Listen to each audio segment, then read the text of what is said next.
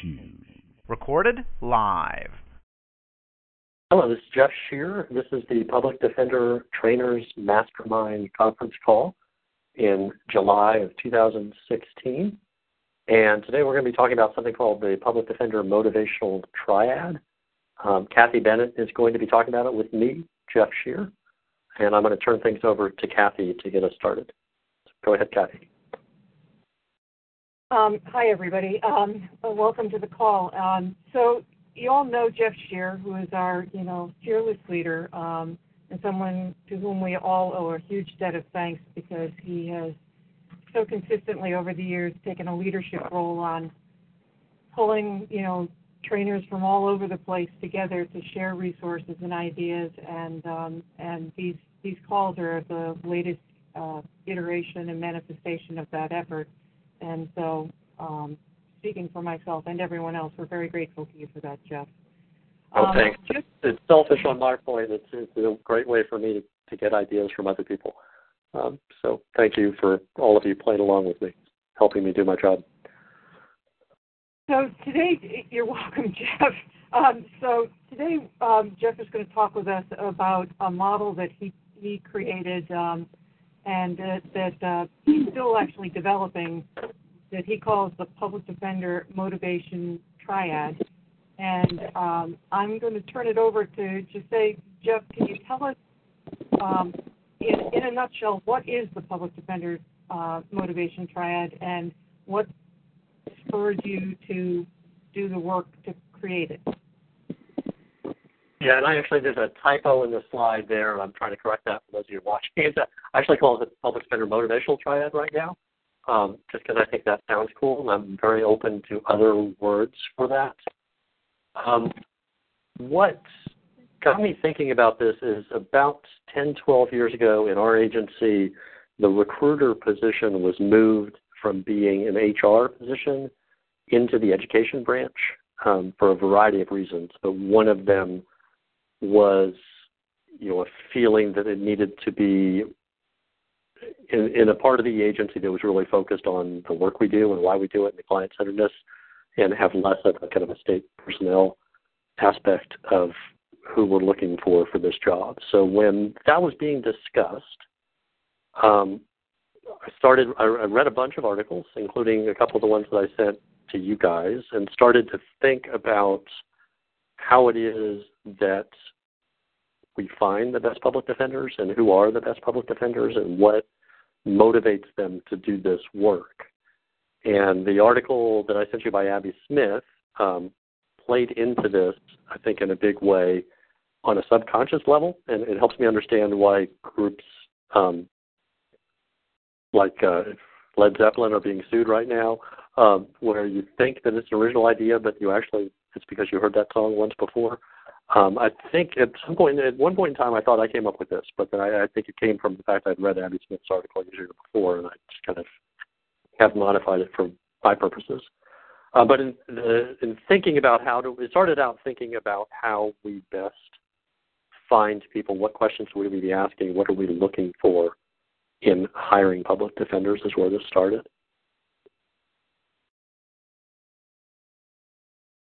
And I guess I talk about what it is, and then kind of out of that it's grown into we use it a lot of other ways. Does that make sense to you, Kathleen? Should I go on, or do you have a question? Yeah, no, that'd be great, yeah. So why don't you tell us what it is and then how you use it? Okay. So what I put up on the slide that's up there is the one that looks kind of like the flux inhibitor from Back to the Future, is the way I draw this. Other people draw it as a triangle. Rapp does, and people have seen him teach about it with Gideon's Promise. Draw them as a triangle. Doesn't really matter, but this is what I'm doing now. What I've experienced, and I think is described in a way in Abby Smith's article, is that people who do this work as great client-centered public defenders, and I think it goes beyond just the lawyers, come to it from three kind of motivational frameworks that are out there. One, I'm calling the mentor right now, but I'm not really fond of that name. Raff calls it the social worker, and that's what I was calling it. It's the person who really connects with their clients, and the days that they love on the job or when they really make a difference for a client. Sometimes that's seen as going beyond the scope of what a public defender should do. They're helping their clients get to work. They're counseling them. Another name that people have given me is this should be called the counselor or the guide, or Kathy suggested the life coach recently when we were talking. But it's the people who love that individual one-on-one connection and making a difference in one person's life. And there are definitely people who come to this work from that point of view who are very client-centered in their work and do a great job of that. Another one is the warrior. This one, I think everybody uses this term real similar to this. It's people who come to this job because they love to fight, but not just any fight. They like to fight for the underdog. They love the fact that the government pays them to make the government look bad. What better job could you have than that? So they come to this with that angle, and there are definitely warriors out here that are going to be great client-centered public defenders. And the last of these is the activist. I think Rat calls this the movement builder. I think I like activists a little bit more. I can talk more about that one later. But those are the people who are big picture people who are in this because they want to change the world, who may have grown up listening to Bob Dylan and 60s songs and feel like that's where they should have been alive then, or realizing that it's still going on today. But they're people who are in this for systems change and really enjoy those moments where they're able to have a bigger impact on the system or on a bunch of clients at the same time. The warriors is probably obvious, and the warriors are in it because they love to win for their clients. They love the fight and they love the win that they can get there along the way. So as I was thinking about this with recruiting, we started developing questions that would help us think of, kind of flesh this out with people. And then actually just talking about it in interviews and having people reflect on what they think of this model and whether they see themselves fitting in it one way or another, and just having a discussion about it in that framework. And were you, Jeff, you and I have talked about this before. In your hiring, were you looking for one of these personality types or default motivations over others, or how were you? No, not really. The main thing is that they were fitting into this model. I visualize this as like a solar system, where the client-centered representation there is the sun and there's a gravitational field around it. But there are other solar systems out there like lawyer-centered representation or judge-centered representation or community-centered representation. And we're not looking for those people. So I'm trying to look for people who are in this solar system that their motivations for interviewing with us and just kind of their mindset about the world would be consistent with them being client-centered in their approach to the work that they do. Cool. And I don't know, should we go in, do you think, Kathy, we should talk a little bit about more what those other centeredness might mean, I guess? I'm sorry. Say that again? Let me give an example. So lawyer-centered representation would be, representation that is focused on what's best for the lawyer. Ultimately, when there's a tough decision, the lawyer is worried about their reputation. A lot of times, private lawyers will go off the rails because they're concerned more about their reputation, and they may throw a client onto the bus because of how it impacts them. And public defenders can end up there. Judge-centered representation is, that I need to make the judge happy, and that leads the day. If there's a tough call on what to do in a case, I may do something. I may not file a motion because that judge is going to be angry with me, where if I was being client-centered, I would file that motion and be fine with the judge being angry with me. So I think that there are probably models out there that I haven't played with yet about what those things look like. But those are other solar systems in this universe. I'm trying to get people who are, their gravitational field pulls them towards being client-centered. And Jeff, when you're doing the interviewing with this model in mind, do you actually lay it out for job applicants and walk through it with them at that stage? I don't think we do it in a formal every single job interview, but I think, during the process of them getting hired, we do 3 steps of job interviews, and 1 or 2 of the people are going to talk to them about this model and and just get their reflections on it, and usually they will understand it and say, this is kind of where I am. I think it also plays out a little bit in thinking about placing people, because I think this model can apply kind of in a global way to offices. I think in Kentucky, we definitely have offices that are mostly warriors, and they have that mindset, and we have offices that are mostly mentors. And you think about, if I'm sending somebody who comes from one of these points of views into an office that's mostly the other points of view, there are things that I need to do to help them adjust and talk to the leader about. But I think overall the diversity is good, and you'd like an office that has all of this going on, and people strong at each one of these. I've got you. I'm sure there's some. Does anybody have any questions that you might want to ask Jeff just about how he uses it in thinking about hiring and placement? Okay. Jeff, unless there's something more you want to say about this, and I don't mean to cut it off, do you want to move on to talking about how you use it in a training context? Yeah. Let's go to this kind of next step is these lines that I have here. So what happened before I even started really using it with training is,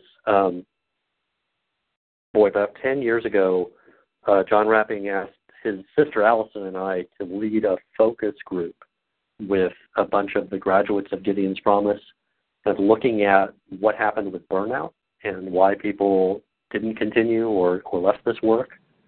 And during that 2-day discussion, they were talking about what motivates them, and it kind of reminded me of this triangle thing that I was using in recruiting. And I drew this up for them. And what we kind of discovered, and I think Abby Smith was already ahead of us and I had forgotten it, is that the ability to bounce around between these is something that career public defenders tend to all have come easily to them without thinking. Probably everybody on this call is thinking that as I'm trying to force you into a box. It may be hard the longer you've done this and the more you've developed your practice. That people who are able to, if they're strongly a mentor and they have a bad mentor day, they can bounce to a different one of these ways of finding motivation for the work and feel good about what they're doing. So an example that I give in training in other places is, so say you're a mentor, social worker, one client at a time sort of person, and you've developed this great alternative sentencing plan, and you've set your client up with treatment, with drug and alcohol treatment, with a job, you've dealt with their collateral consequences, everything's in place. All they need to do is take the plea, and then they have a chance of getting it diverted if they successfully complete what they're doing. And you go to present this to them, and you think it's all set, and your client says, I know you won that trial last week. I've changed my mind. Put them in the box. I want to go to trial. And you know that this is not a trial that's going to go well. So some public defenders, when that happens, they go home and they beat themselves up and feel like they failed.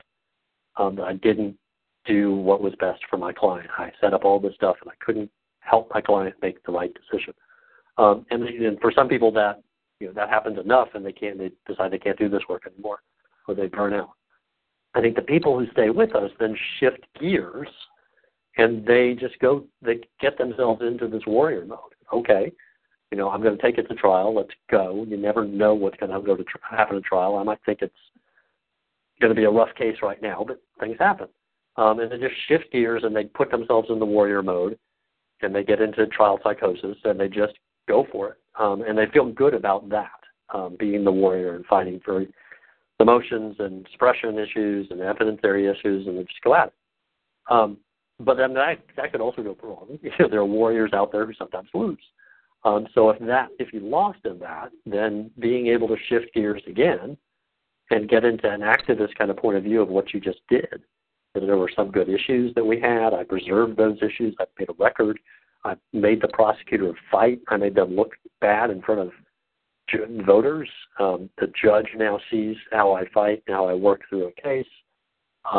my client has a right to make a bad decision and to have somebody stand by him and fight for that, and I feel good that I did that stuff. And that's kind of shifting your mindset into the activist point of view.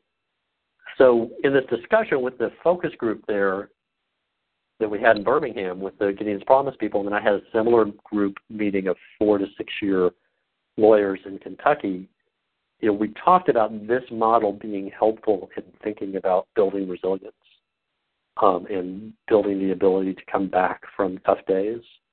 And that's led into some training things and some stuff I hope that we can brainstorm later, and then led into teaching supervisors about this.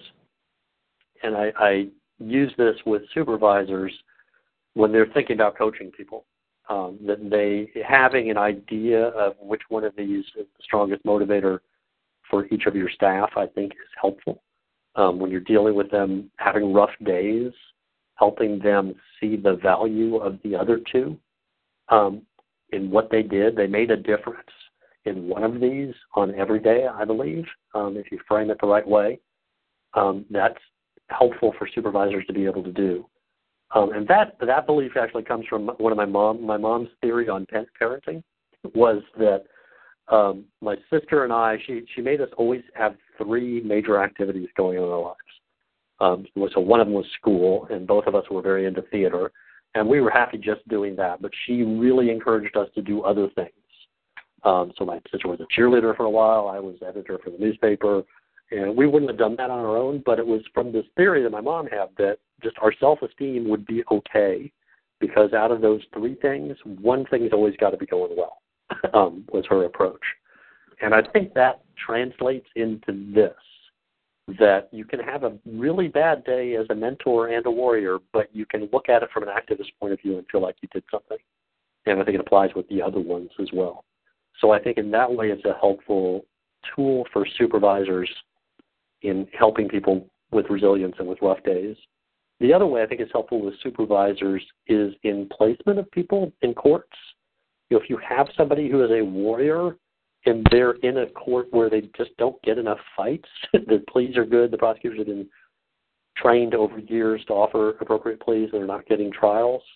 And, if you know that that person's a warrior and you have any flexibility, you may try to create a situation where they can be in a fight. And I think that applies for the other ones as well. One of the things that really struck me from the Abby Smith article that you sent us was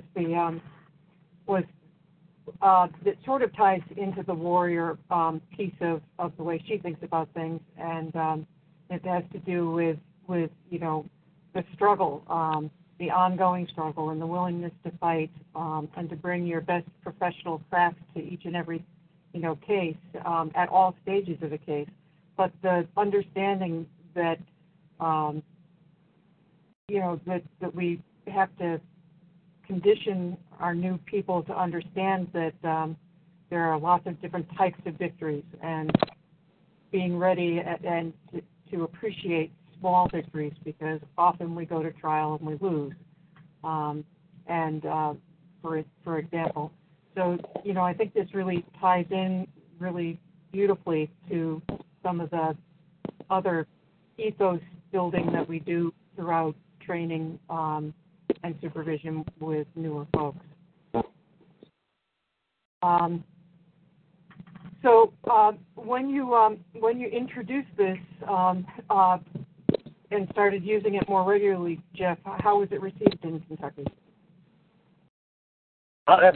Fairly well. I think I have the same dynamic that many of you do. I get received far better when I'm out of state than when I'm in state. So there's, that sort of dynamic that goes on. But I see people talking about it. I see other people using it and coming back to me with ideas. One strategy that I use is I set this up as an experiment, that this isn't something that I've been playing with. Understanding these articles helped me make it better. And I think that dynamic has helped a lot. And I use that a great deal when I'm teaching experienced people, rather than this is, I've figured it out, or I've read this article and I want to share my knowledge with you. it's a dynamic of does this make sense to you guys? What do you think? Can you come up with a better word than mentor? And I find that that's effective, and I get people coming to me later or emailing me a month later and saying, I was thinking about that thing. What about this? Or here's a word that you might want to use. So I found that helps a great deal. But I guess my measure of how it's received is I hear people talking about it and using it when I'm not, they don't know I'm around. So I think it's being integrated and it's kind of becoming a common language, particularly among supervisors in the agency. Well, Jeff, as you know, I first saw this at Gideon's Promise, and where it then incorporated into the core Summer Institute curriculum right at the beginning of the course, after you worked on it with the graduates. And as soon as I saw it, I knew it was something that would really, that I thought was exciting and a very cool way to engage in lots of different types of conversations throughout training. So we started using it immediately, and I have to tell you that that at least in our new lawyer training class, which is where I use it most, it winds up coming up throughout the rest of we train them for a month. It comes up throughout the rest of the month, and then throughout other training events that we do with them later in the year. People buy into the terminology and into the way of thinking about it. So, however it's received quietly in Kentucky, it's enthusiastically received elsewhere. Everywhere I know of that it's been used. Yeah, I'm glad to hear that. I think it's simple enough people can remember it, and it rings true enough that it sticks with them. Jeff, that piece that you were just saying a moment ago, I just want to talk for a second about the challenge sometimes of working with more experienced lawyers or supervisors. And a topic like this, you could see people feeling maybe a little skeptical, or why are you making me listen to this? So I love that technique that I've seen you use effectively. I just want to make sure that everybody's clear about what you're doing. When you're working in that group, you approach lowering your own status and building a more collaborative learning experience with everyone by presenting it as an experiment and getting their thoughts about it. And before you know it, there's buy-in. Yeah, and that's kind of the default I use. When today I've been working with the capital, a team on capital voir dire all day. And when you're working with more experienced attorneys or more experienced people, they have to protect their own status, and they have to protect whatever they've done in the past that you may be challenging on some level in their view. That aspect is at play, where somebody who's new to a job, they have this open, freedom to just admit, I don't know, you guys tell me. But after you've been doing it 5, 10, 20 years, it's kind of hard to say, I don't know, you tell me.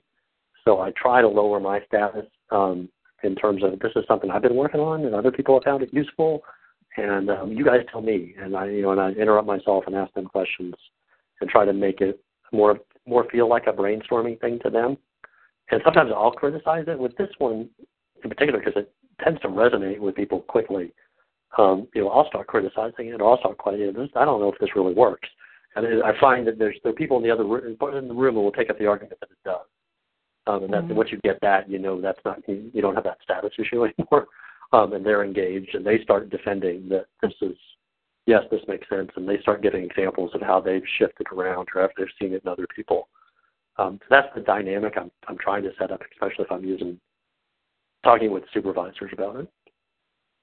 I also find with experienced people, Jeff, that often people will observe that they'd have to say that at different points in their career they've shifted around the triad, not just from moment to moment or case to case, but for sustained periods in their careers where and it's interesting to watch experienced people sort of have a light bulb go off about for them, maybe that's what helped them stay and get through, the very low moments that we all have in this work.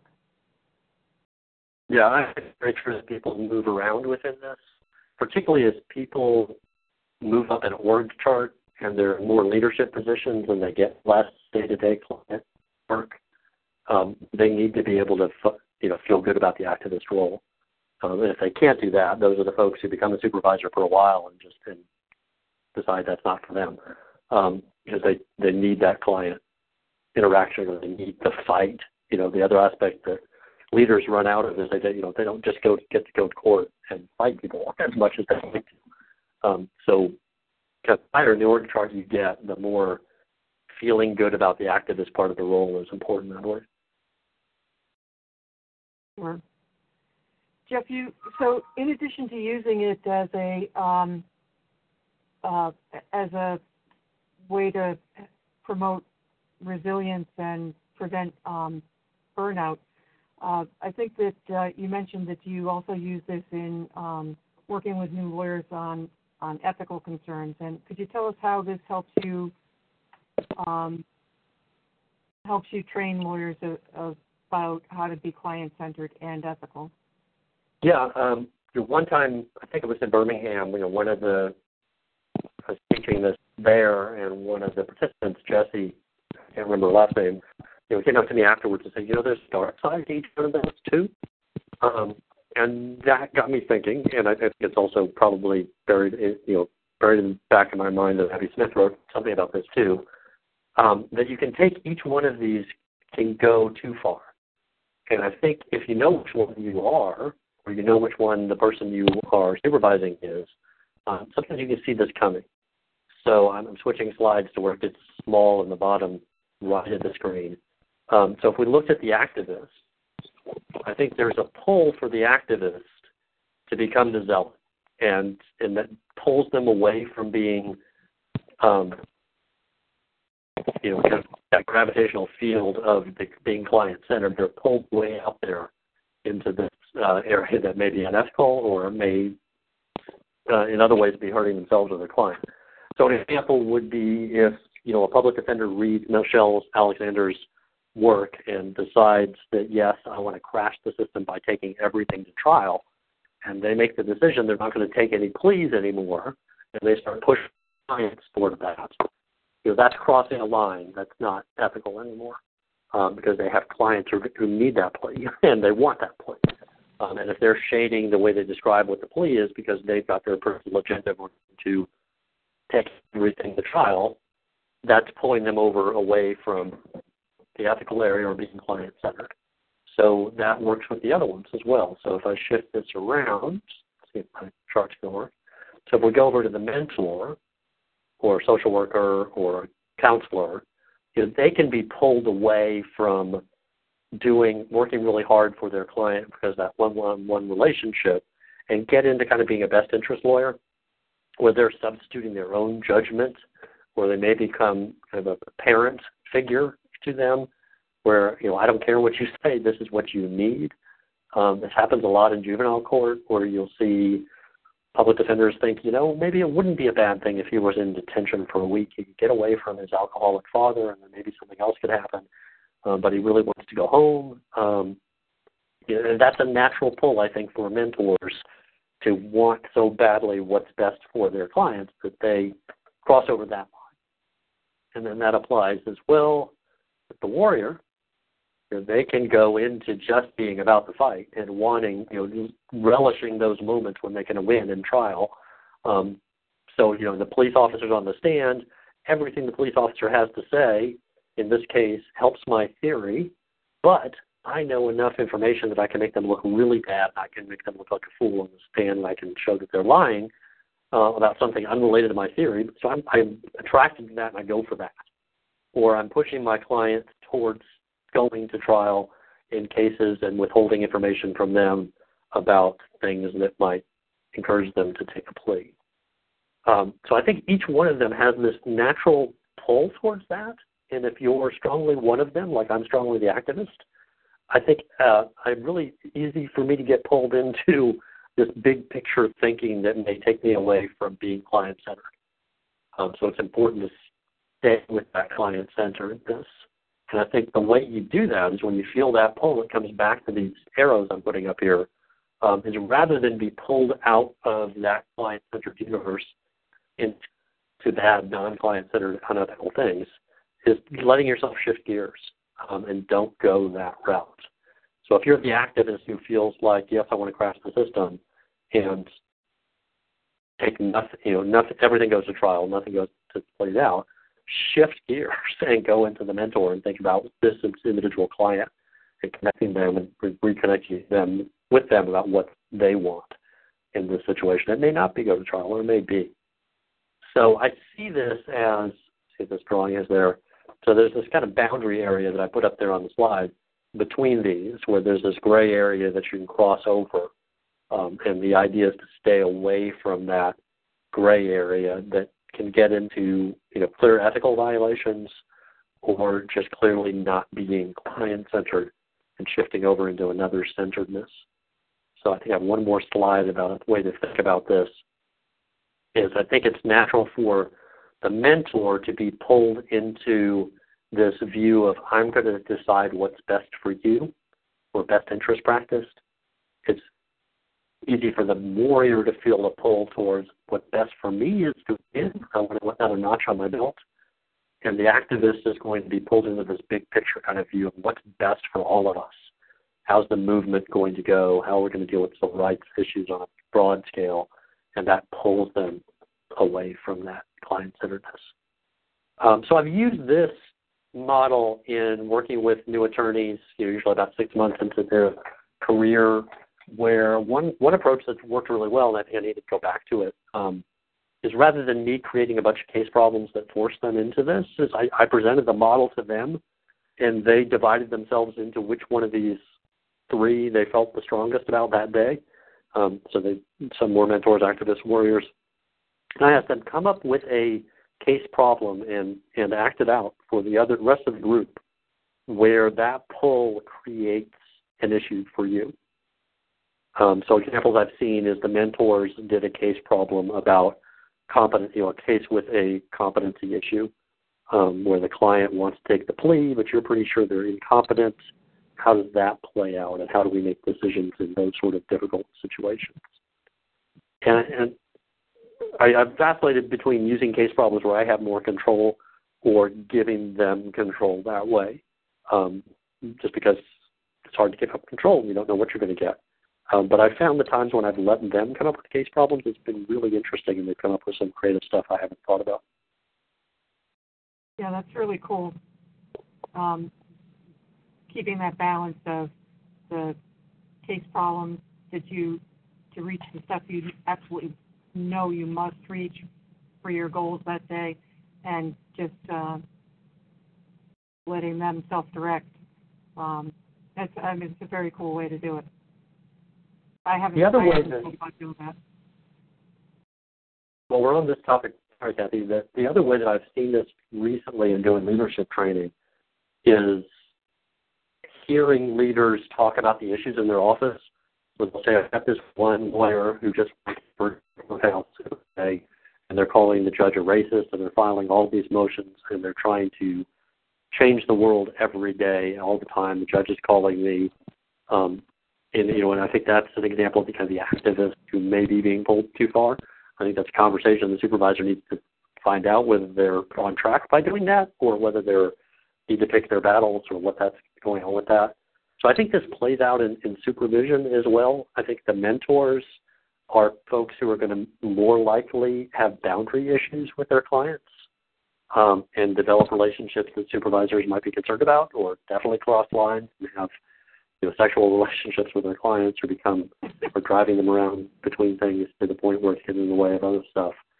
I think this also has an application in thinking about coaching people and watching for things that can be these slippery slopes towards issues that they may run into. Yeah, I agree with you, Jeff. And there's another way that I've been thinking about this beyond the ethics of and personality types. But when you're coaching somebody who is, more identifies with, for instance, being a mentor, they're doing all the great client relationship work, and they're working on programs and learning their client's story and all of that. But are they really interviewing to find out what the real goals of the representation are for this client? And at the same time, are they, ideally, I think we want to have lawyers who are working in all three channels for our clients, right? And so are we, in supervision, are we thinking about ways to encourage them to step outside of just outside of thinking about resilience right now, but for the benefit of the client? I see you're doing all this great work for your client. If you put on that warrior hat right now, what do you think needs to be done in this case? Where are some, avenues to fight that might soften them up so that you achieve all of these goals? So it seems to me that there are ways that you can use this as in terms of encouraging a lawyer to be thinking through each of these lenses for each and every client. Yeah, I like that a lot. And I think, like everything else, if you can model it in discussions you have, and whether it's telling war stories or talking about things that you've learned, if you can use this terminology and showing how that shift helps you get through something, I think they're more likely to be receptive to you asking them to think about it in that way.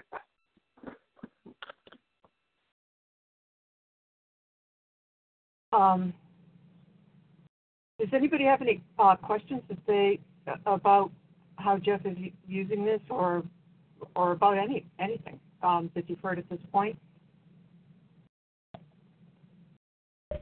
Jeff, a couple of observations. I mean, I was only able to see part of your presentation when you did this in Valparaiso.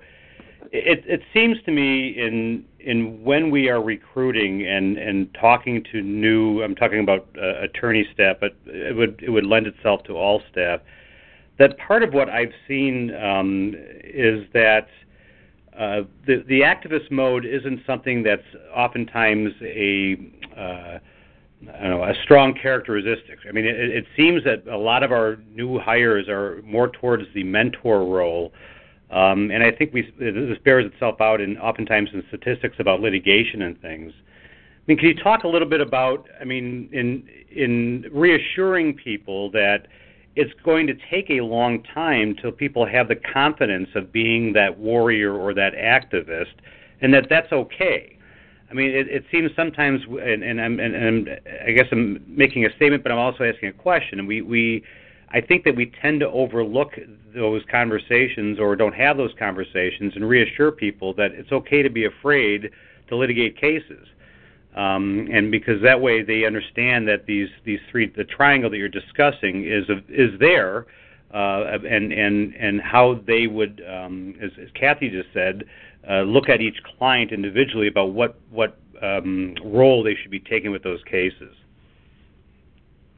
Yeah, I agree with that. I think it reminds me of I was doing a team building workshop in Eastern Kentucky where I was doing the four temperaments approach and teaching this model, and I think about half of you have seen me do the four temperaments. But I had three women in the group. One was a brand new attorney. One had been there about 3 to 4 years, and the other had been there 10 to 15 years. And they were all idealists in this other temperament personality thing, which is kind of what it sounds like. And that started out with this mentor approach, and the youngest attorney had hit that point where it was the first time that she had a client who lied to her. She believed the lie, and the lie ended up hurting the client. And she was ready to quit. It was like, how can I do this work if I want to believe in my clients and that's going to end up hurting my clients? And the person who'd been there 3 or 4 years was saying, you have to learn to turn that off and shut that down. And then quickly the more experienced person was saying, no, that's a big part of who you are. You need to do that, but you need to be able to shift into that warrior mode when you need to do that. But don't give up that kind of core of who you are. So I don't know if that's answering what you're saying, Bill, but that's the story that jumped into my head. I think generally what you're saying, I guess where it's consistent with what you're saying that I agree with is it takes time to develop all of these. Like it takes just the way it's saying it takes time to be able to develop being able to cross-examine an expert in a DNA case is not going to be something you're able to do necessarily in your first week on the job. Well, and which is what which is what I like about this so much. Certainly you've discussed about how we can use this in leadership and training and management too, and oversight and supervision. But when we are recruiting, of course, offices are very different throughout the country as to what you're looking for and why. But sometimes I'm not so sure that all of us are having the brutally honest conversations with people. We hear individuals say, well, I really believe in the Fourth Amendment, and I'm always like, well, of course you do. That's why you're here. But ultimately, tell me the last time you fought hard on behalf of yourself, let alone another human being. And then, having that honest conversation with folks that it will take several years before they're going to have the confidence in their legal in their litigation skills. But reassuring people that that's normal and then that's okay. Because I tend to see, and been reading about, including the article that you sent out, about how people, they're upset with the system, but I think a lot of it is that they're upset with themselves because ultimately they feel they failed themselves in not having the courage. But we want to do the right thing, but we also aren't. I don't think as offices sometimes we support people enough or encourage people to be client-centered in that, what, you want a trial? I'm with you all the way. Instead of trying to talk them out of it because of the fear of what could happen. And, I think it's a different lens to talk to new hires about. And I'm trying to encourage our managers and supervisors when we hire to have those brutal conversations or honest conversations about not only how hard this job is, obviously, but ultimately about it's okay to listen to your client about their desire to want to go to trial. Bill, this is Kathy. I agree with all of that, and I have sort of two thoughts. One is that in terms of Abby Smith's article, her sort of triad for sustainability and resilience is the three prongs are respect, pride in professional craft, and the third is a sense of outrage that never goes away. And I think that there's this way in which we as leaders and trainers, that part of, if we're thinking in the symbolic frame of framing for new hires who we are, part of what we can do to set some of this up is to look to the ways in which our organization has had victories in the, for instance, activist or the law reform frame by, one of the things I'm really proudest of about CPCS is a long legacy of really good litigation and appellate wins and law reform on eyewitness identification. We've just done good work in that area. And so, that's a piece of storytelling that I try to incorporate into introducing who we are, and that is entirely, you can do law reform, activism, law reform, one client at a time by, taking the bigger picture, as long as you are doing it in a manner that's furthering the client's interest in the case and goals in the case. And that piece about, always fearing that you're not going to be enough, that in some ways that never goes away. And it's an ally that keeps us engaged. And being honest and talking about that very openly at the beginning, I think, is really important. And I hadn't really thought about that piece of this in the way you expressed it before today.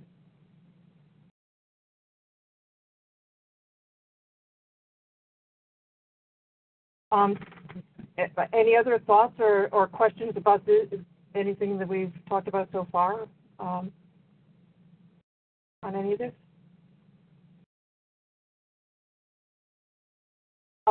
Jeff, when we were talking about how you've been using the Triad most recently, one of the things that you wanted to sort of get people thoughts about and help with is how primarily if I understood you correctly, in a training context, how we can push people out of their comfort zones into another part of the triad to help them develop more facility with each of these motivations, but also enhance their skills and knowledge. Did I get that right? Yeah, that's selfish part of me putting this call together is what I'd like to do is I'd like your help in brainstorming now and down the line when you have time to think about it is, does it make sense and what would it look like to have a series of exercises that may take place over, years that help folks see the value and speed up the learning curve like Bill was saying, using training to help people move around this triad and also just feel good about being in different areas of it. I think they're going to be uncomfortable moving to one or another, and for the resilience piece, I think, ideally I think the people I see who last doing this a long time feel good about making a difference in all three of these, and that they thrive on all three. So I'm real interested in thoughts about how do we set up exercises or case problems in training that might help with that.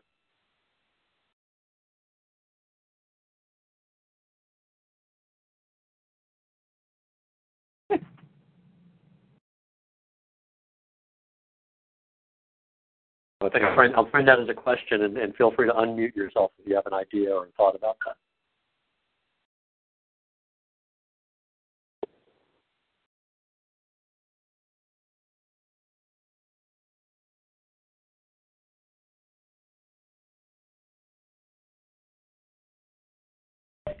Jeff, and maybe I'm not answering, this is Bill again, maybe not answer your question, but one of the things that you discussed earlier was just when you're working with the group, whether it be, new hires or more experience or management, is having them self-identify with with one of the the mentor, the activist, or the warrior. And then ultimately, for me, a case problem is, and again, I'm just brainstorming off the top of my head, is although folks have self-identified, and you said earlier on that particular day is how they self-identify, I think you can give them a relatively detailed but short and simple case or background on a charge against a client and ask people how they would handle that case. And I think that also helps people truly identify as to where they are at that time in their career, or certainly that day in that time of their career. Because as you have said over again, that we all kind of bleed a little bit of all these different corners of the triangle. But sometimes I think that actually looking at a particular model, or I should say case, or an individual, and how people would handle things would give them a better perspective as to where they really may fall, more so than how they see themselves. I mean, part of the exercises we've been doing with some of our new hires, and in fact in trial school a couple of weeks ago, was asking people how they perceive themselves. And once they've worked with a small group for a short period of time, having them convey, how they look at themselves, as far as, I guess sometimes introverted versus extrovert, confidence versus lack of confidence. And then after their description, have that group who's now been with them for several days either agree or disagree, and have them convey how they perceive that individual. And it's been amazing to me the difference as to how we see ourselves versus how other people see us. And I'm sure everybody on this call, can say the same thing. I think I'm the nicest guy in the world, and other people don't necessarily feel that way. So I think part of this idea is having a case problem and having them talk about how they would deal with that, and then compare and contrast it to the three corners as to, although they may have self-disclosed that they were a warrior or an activist or a mentor, how they were looking at that case might identify them in a different way. That's really interesting. What that gets me wondering also is another way to tweak that might be to have a case problem that's designed to kind of choose your own adventure, send you in different directions depending on which one of these you are. Yeah, I like that. And you could have them divide themselves into the three groups before you give them the case problem, and have them brainstorm the case and kind of set a line of action that they're going to take in that case. And then that could maybe be interesting to then have them swap out, somehow swap with the other people and start, build on what the other people said they were going to do, or combine them all in some way that you see the value of all three of them and how they may differ and how they all are part of doing an effective job for your client. I like that. Yeah, I like that a lot too. Especially with each group reporting out what they would do and what their strategies would be, coming at it from that, from a place of comfort, so that they're really producing as a group, and then having the whole group put the whole thing together, and it would be a completely lovely way to show how you can do each and every one of these, that each of these things runs through good representation for every client, looking for opportunities and to work in each of these sort of channels, for lack of a better word. I like that.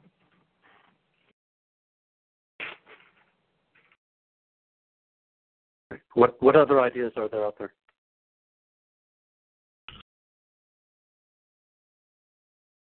Jeff, hi, this is Steve Van Dyke from CPCS.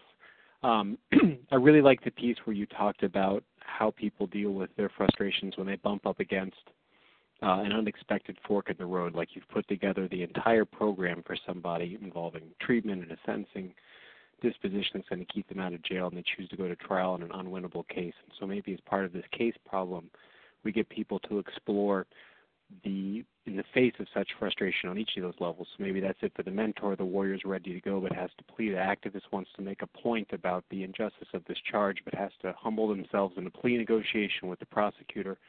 What can they take away from that experience that still has been a net positive for them and for the client, for the system?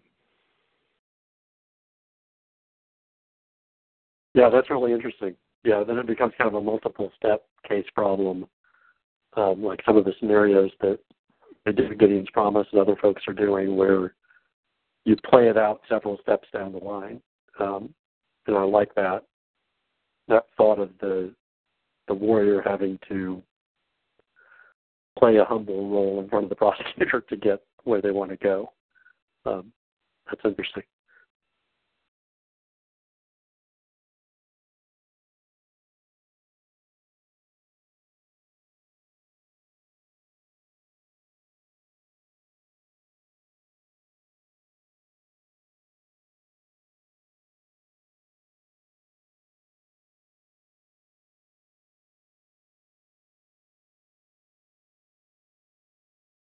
Jeff and I had talked about, we do some hypos that, frankly, once again, I just steal wildly from everyone else. And so REP has some client-centered hypos that are set up to just really put people in really difficult positions and force them to work through. And one of them is a client counseling situation with a client who's decided that he or she is not going to court that day, and so the challenge, it's a role play, and so the challenge is for the lawyers who are switching in and out is to the goal of the exercise is, number one, to help people learn that it really is a mistake to make promises that are not within your control, and so the role is designed to try to get them to do that.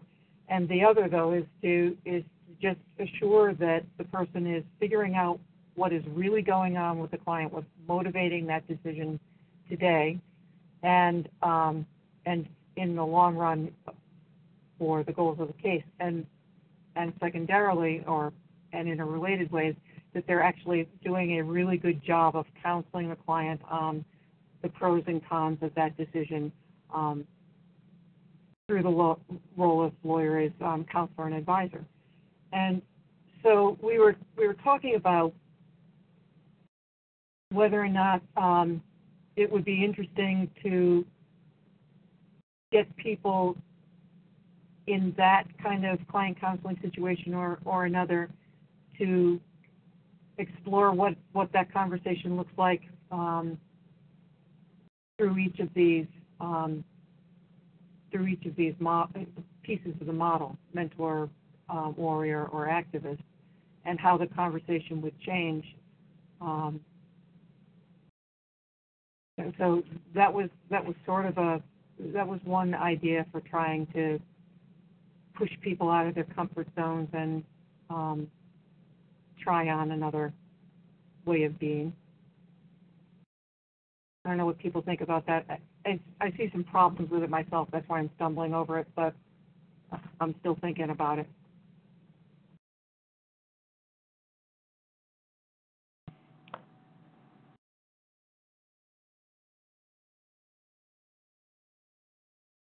Kathy, it's Marla. If I could just ask, maybe I'm not understanding correctly, but are you saying that you would take somebody in carrying out the hypothetical, somebody who maybe self-identifies as a warrior and asking them to work through the McDonald's hypothetical as a mentor or as activist? Am I understanding correctly? Like to put on a different hat to see how they can use, tap into these different models to sometimes work through challenging situations. Is that what you're saying? I just want to make sure I understand. Sure. Or let them go through the conversation the first time, and then and if it sort of falls onto into the main theme of the client counseling has fallen into one of these things that you can sort of see, asking them on a redo to switch hats.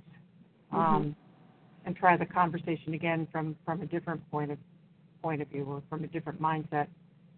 And I'm not sure it works all that well in I don't know. I'm still thinking about this. There's a lot going on. I think it would be really challenging with it could be really challenging with new attorneys, but I think with more experienced attorneys maybe demonstrating a little bit too, or that could be a good opportunity to pull in some more experienced attorneys too, to go through how they might do that. They might just have a better, I'm just thinking out loud too, it might be a nice way to engage some more experienced attorneys in the conversation too, and have them sort of think about other times they've had to do that. They've had to tap into some other different motivation to work through a challenge. So, but I think new attorneys might have a hard time. I'm not sure. Yeah. Maybe I'm not giving them enough credit. No, I don't think that's the problem. I'm not sure this is the best use of this.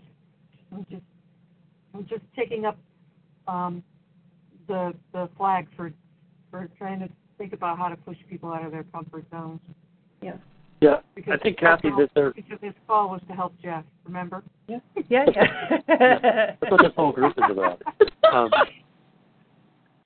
think, Kathy, what I could see doing, the hypo that we talked about is one where the lawyer's meeting the client at McDonald's across the street. The client doesn't want to go in to find out whether they're going to get probated or not. And the lawyer's in this situation of trying to help the client make the best decision there.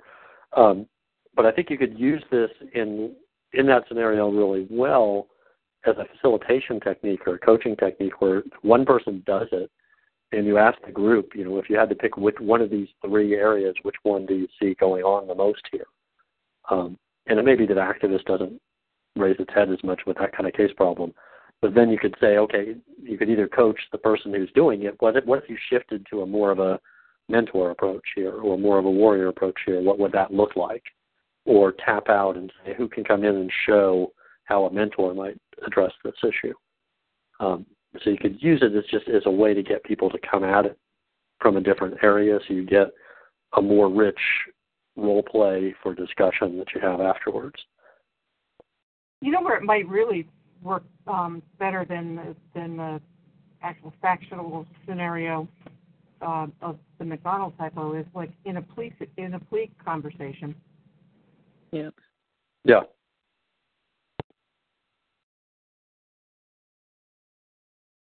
and that gets at some of what Bill was just talking about that we all know is true, is that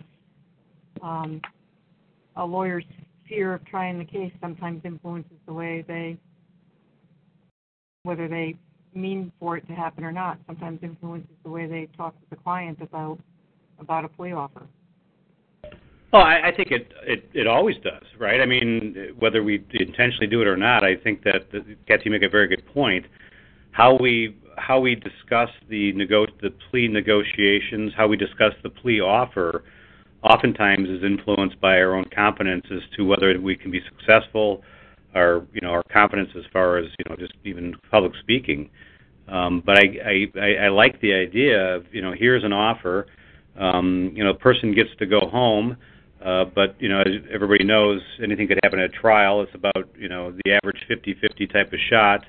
But we've got a bunch of collateral consequences. But you can keep the person out of prison versus the person who's got a different confidence level, maybe too much confidence level, absolutely take it to trial. That could be some fascinating role play there.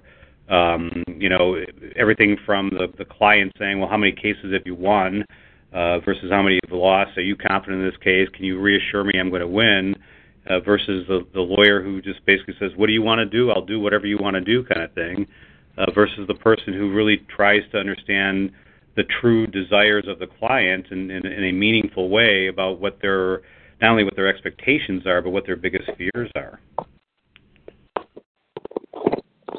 Yeah, I think that's one of the biggest frustrations for new lawyers are those sort of 50-50 discussions during the plea where they feel like they're all ready for trial and they don't go to trial, and once the plea's over and they leave that morning, they're questioning whether they're to blame or whether they're warrior enough. So I think that's a very helpful hypothetical. Hi, this is Tracy from CPCS. I was thinking you could do a similar thing with a bail hypo in terms of, trying to have the new lawyers get an agreement to a bail that, the client could make with the DA versus just you ask for what you want to ask for, I'm going to ask for what I'm going to ask for, and we'll let the judge decide, and then have someone do it as more of a mentor and like, well, we can set up this pre-trial probation and we can get you hooked up with these services and see somehow whether, if they can pick out which ways they're most comfortable arguing or kind of push themselves past what they would normally gravitate to and maybe into one of the other categories.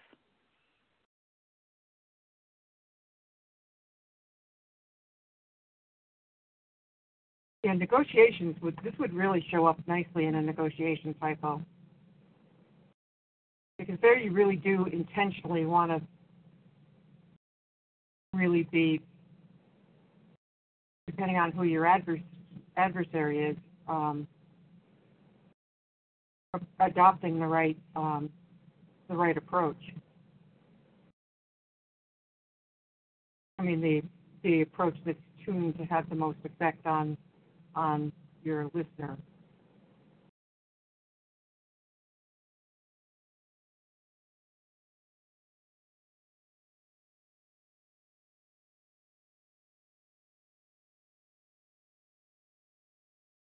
Cool. I've got my mind's spinning. I've got 3 or 4 different scenarios going through my head, so this is great.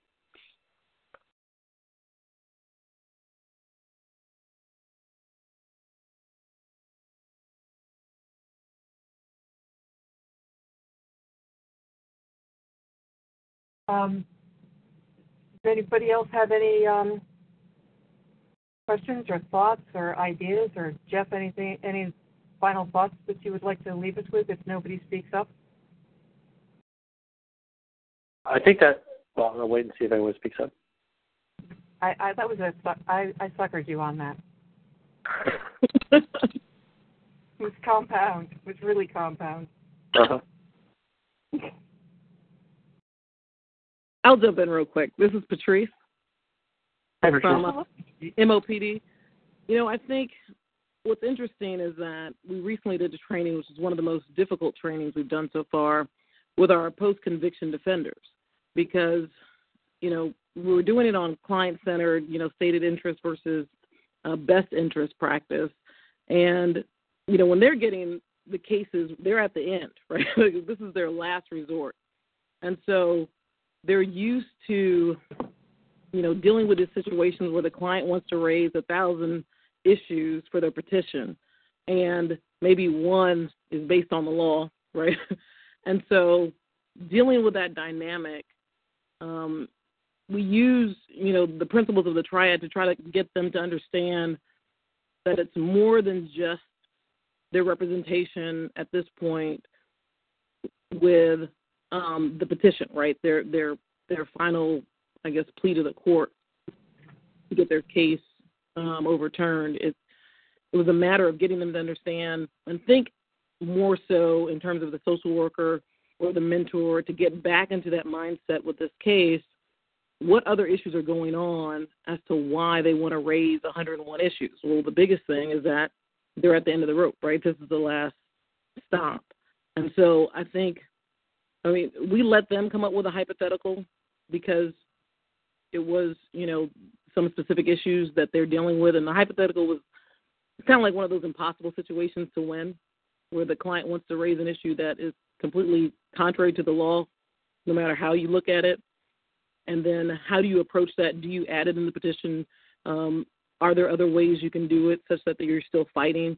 And so I think it really pushed them using the Triad to think about other ways of doing things as opposed to this is how we always do it, right? We usually just not do it, which destroys the relationship, or we just let them take the stand and they argue that issue and we argue these other issues, trying to get them to think about how can they still remain client-centered and, do what's ethical and, in each case.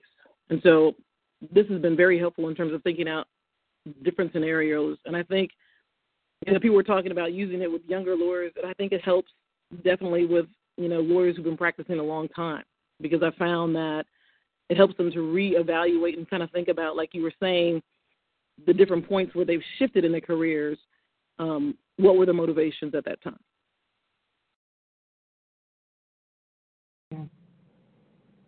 Yeah, that makes sense, Patrice.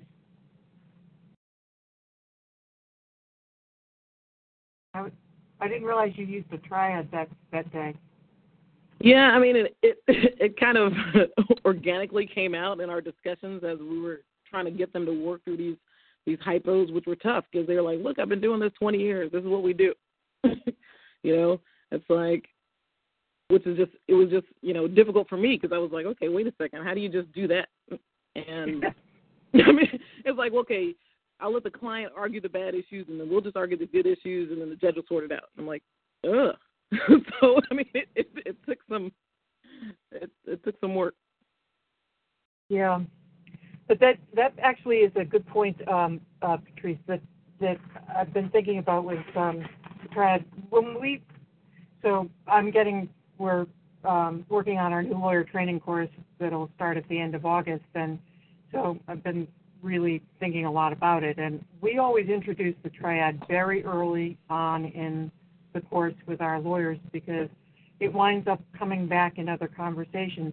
But that's one of the values of this, Jeff, is like that there are times when, you're in a training situation or working with a supervisee or whatever, right? And suddenly this appears for you out of the recesses of your mind as a way to structure a conversation in a really helpful way. It's really useful in those kinds of facilitation situations. It's just a great tool. Just is. Well, thanks all. I guess I'll say my last words, Kathy, and you can wrap it up. I appreciate. I have a bunch of ideas now spinning into my head. Please, if you guys think of other stuff, send them to me or send me stories about how you are using them. I kind of particularly like the case problem idea that Bill started us out thinking about.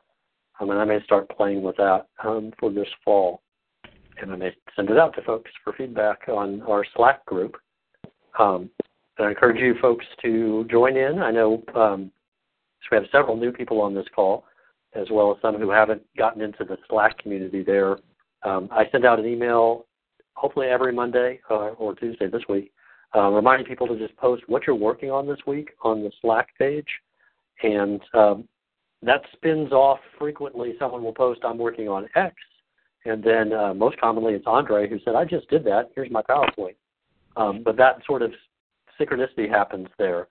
We actually had, I was reached out to by a blog about the law, or about the law, I think it is. They wrote a blog post about our Slack page and kind of the motivations behind why we're using it. And that's a big one there for me, is to try to get that. The thing that happens at those conversations we have when we happen to be training in the same place to have a Slack page. So I encourage you to check that out, look back through old conversations, and make sure you add what projects you're working on there. And my bet is someone will reach out to you with help or resources along the way. And I will pass things back to Kathy to wrap things up. Well, Jeff, I just want to thank you. I want to thank everybody who signed on to the call, and thank you for not letting us disappear into the summer